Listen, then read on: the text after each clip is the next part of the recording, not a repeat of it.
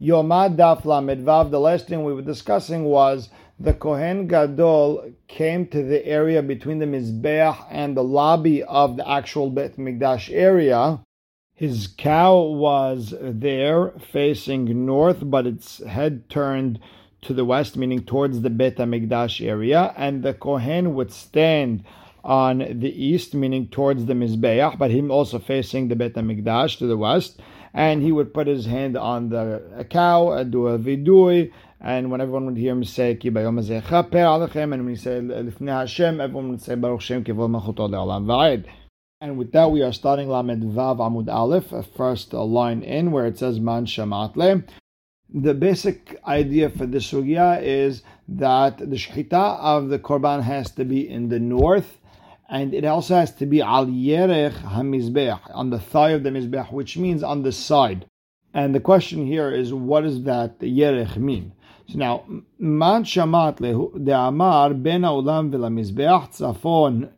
Who's the rabbi who says that the area between the mizbeach and the Beit HaMikdash opening, the lobby, is considered north, meaning you're allowed to shecht over there? It's obviously north, but who said you're allowed to shecht over there? So it says Rabbi Elazar ben Rabbi Shimon. He, the Tanya. We have a braita. Ezeu tzafon. What is considered tzafon that you're allowed to shecht the Kodeshei Kodeshim? Mikir shel mizbeach tzafoni, from the northern wall of the mizbeach, ve'ad kotel ha'azara, until all the way to the wall of the Azara, uchneget kol ha-mizbeach kulo, and the entire area of the Mizbeach. Meaning, take the area behind the Mizbeach, the entire width of the Mizbeach, so let's say that's 30 amot, but going from where the Mizbeach is all the way to the northern wall of the Azara, all that area is considered north, and it's kasher to shech kodshei kodashim. That is considered tzafon divrei Rabbi Yossi Rabbi Yehuda. Rabbi Elazar, Rabbi Shimon, Mosifi adds an extra area. Af ben ha'olam v'lamizbeach. Even the area between the Mizbeach and the lobby of the Beit HaMikdash area towards the north is all considered north. You're allowed to shech there. And Rabbi Mosif and Rabbi adds, Af makom drisat raglei kohanim. Even 11 amot from the Mizbeach towards the entrance of the Azara area where Sha'ar Nikanor is, 11 amot that way, where the Kohanim are allowed to walk. Ve'af, and even mekom drisat raglei Yisrael, even the 11 amot, even really towards Sha'ar Nikanor, the area where even Yisrael are allowed to walk, even that area towards the north is considered kasher, the shechita. Aval min halifot ve'lifnim, but anywhere past the Bet HaChalifot was the house of the halaf. That's the knife. A knife is a chalif. It's a sakin. So there was a locker room where the Kohanim would be able to put their knives and all their tools for shechita.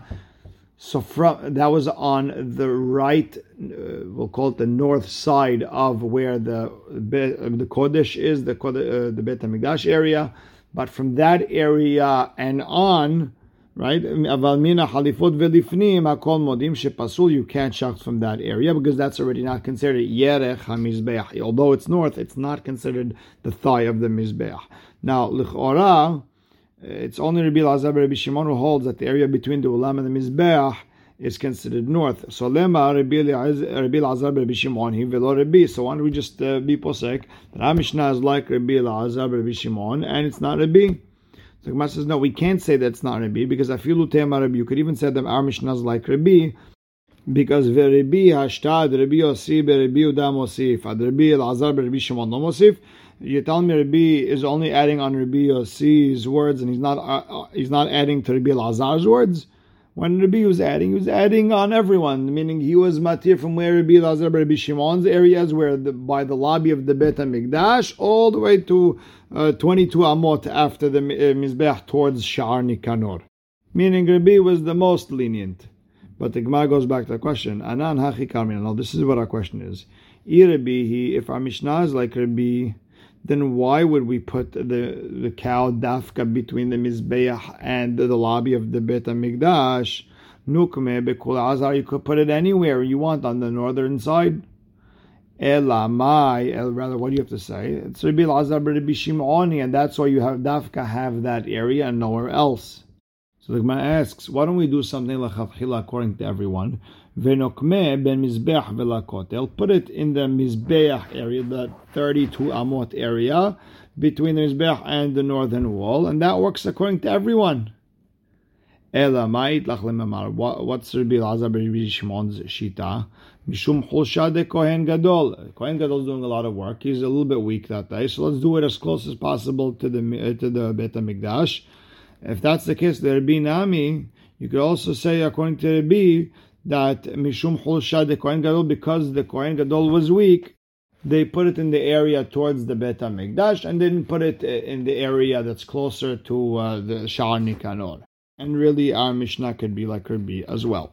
Now we learned in the Mishnah that the cow was in the north area between the Mizbeach and the lobby of the Beit HaMikdash, Roshod LaDarom, Ufanav LaMa'arav.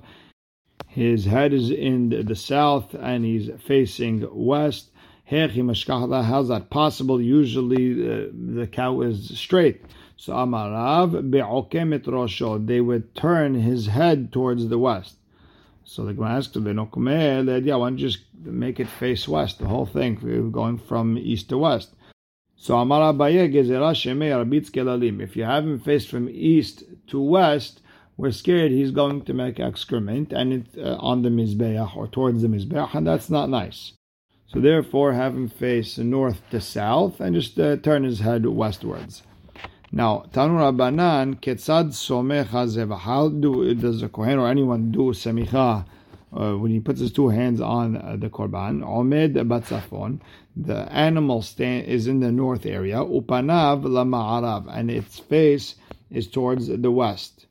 V'hasomech, and the person Omed B'mizrach, he's standing towards the Mizbeach. Upanav LaMa'arav, and he's facing towards the Beit HaMikdash. Umeniach shetei yadav ben shetei keranot shel zevach, and he puts his hands between the two horns of the korban. Ubilvat shelo yeh davar chotzetz beno leben hazevach, and as long as there's nothing blocking or something in between the person doing the semicha and the korban, umidvadeh, and he does a vidui. Whatever he did, he does the vidui on al hatat, avon hatat, be'al asham. He says, I didn't avod an asham. Ve'al ola, he is mitvadeh on avon leket shechau pe'ah, that whoever did it is over on a lav but doesn't get makot because they're really a lav that it's written in aseh form. That's the very Rabbi Yossi Galili. Rabbi Akiva Omer en ola ba ella al aseh. An olah only comes on a person who went against an aseh, or ve'alot aseh shenitak la'aseh, a lot aseh that has a aseh connected to it. Don't steal, and if you steal, return the money, etc. So you'd have to say, according to Rabbi Akiva, leket shechad pe'ah, you can't give it back. If you didn't give it, there's no mitzvah, there's no nitak la'aseh, therefore you wouldn't give a korban olah. And the question is, be'mai kamiflageh, what's the mahloket between them? Because technically, according to both Rabbi Akiva and Rabbi Yossi Galili, you could give a olah on a lav that you don't get makot for. At the end of the day, you say it this way or that way. At the end of the day, you could still give an olah. So what's the mahloket? So Amar Rabbi Yirmiyah, very simply, belav din vela kamiflageh. Their mahloket is about the lav of nevela. Over there, it says lo tochal kol nevela. You're not allowed to eat nevela. Give it to the ger. It's for sure not a lav anitak la'aseh. It's not, the aseh is not connected to the lav, meaning it can't be that if I ate not kosher food, throw it up and give it to the ger. Obviously, that's not what it means. Rather, it means don't eat not kosher food, give it to the goy instead. So Rabbi Akiva savar lav me'al yahu. Rabbi Akiva held that, okay, you're right, it's not a lav anitak la'aseh, but it's a strong lav, and therefore you get makot if you ate something not kosher. And Rabbi Akiva held the same thing with leket shechad pe'ah. It says v'leket ketzir echad lo telaket. Don't take the leket of your ground. Rather lani v'laget azov otam. It is a strong lav, and therefore you get makot. And it's as if it says, don't take it, leave it for the poor people. And if you don't, you get hit for it. And therefore Rabbi Akiva held dafka, a lav that is connected to an aseh afterwards, where you're not going to get makot, over there, you could give a korban olah to be mechaper. Rabbi Yossi Galili savar lav me'al yahu. It's not a strong lav. See, the classic lav is lo tahsom shor b'disho. Do not muzzle an ox when it's plowing, and if you do, you get arba'im yakenu, which is right next to it. So it's the connection to pasuk. That's the classic lav. However, over here, when you're looking at leket shikhan pe'ah, which has an aseh right afterwards, even if you want to say it's not a lav and itak aseh, but it's not such a strong lav, and therefore you're not going to get makot for it, and that's why you need a olah. Now that was Rabbi Yirmiyah's shita. Abaye Amar, no, dekule alma lavden vela lav me'aliyave. Everyone agrees that the lav of nevela is a strong lav. V'hachan, over here by leket shikhan pe'ah, the mahloket is beta'azov kamiflage. What is considered leaving it? The Rabbi Akiva savar ta'azov me'ikara mashma. Rabbi Akiva understands it as you have a mitzvah not to touch the leket in your field. Leave it for a poor person. And if you touch it, you get makot. Rabbi Yossi Galili savar hashta mashma. It means no, don't take it. And if you do take it, now you have to leave it for the poor people as to fix the lav. So it is a lav anitak la'aseh. Tanu Rabbanan, ketzad mitvadeh. How does the kohen do the vidui? He says, aviti, pashati, v'hatati, in that specific order, that the avonot go first, then the peshaim go first, and then the hatat. And the avonot are the avirot you did on purpose, peshaim that you did to be rebellious, and hataim are the mistakes. V'chen b'se'ir ha'mishtaldeyah hu omer, same idea with the goat that gets sent to Azazel, you say the same idea. It says, v'idvada alav, it's called avonot, first avonot, ben Yisrael, it's called pishaim too, and then the chol hatotam. V'chen b'Moshe hu omer, same thing with Moshe, noseh avon v'pesha v'hata'ah, that order, that's the very Rabbi Meir. V'chachamim omrim, look, avonot elu azdonot. Avonot are the avirot you did on purpose. V'chen hu omer hikaret hanefesh hi avona ba. Meaning you get when you get karet when you do something b'mezid. Peshaim elu hameradim. Peshaim are when a person was rebellious. V'chen hu omer melech Moav pasha bim. The king of Moav rebelled against me. V'omer az tivshal libna ba'et ahi. Another pasuk where Libna rebelled against the king of Yehuda. Alechol hatotam elu hashegagot. Hatat is a mistake. V'chen hu omer nefesh kiteheta bishgaga. Now the question according to Rabbi Meir, where the order is avonot peshaim then hataim, umechash idvadal azedonot v'al meradim. Once you asked forgiveness for the things you did on purpose and to be rebellious, chozer midvadeh al hashegagot, you're going to come and now ask forgiveness for the mistakes. If Hashem forgave you on the first two, on the rebellious and the on purpose mistakes, all the more so on the mistakes. Ela kach haya mitvadet. Rather, Hachamim say it was in ascending order, it was going up. Hatati ve'aviti upashati lefanecha ani ubeti. Meaning first the hataim, the lower level, the mistakes, then the avonot, and that which are the avonot you did on purpose, and then the peshaim to be rebellious. V'chen beDavid omer hatanu imavotenu, and then he'avinu, and then hirshanu. V'chen b'Shlomo omer hatanu v'he'avinu, and then rashanu. V'chen beDaniel omer hatanu ve'avinu v'hirshanu umaradnu. So it was going upwards. Ela ma'u she'amar Moshe. So what did Moshe say? Nosei avon v'fesha v'hata in that order.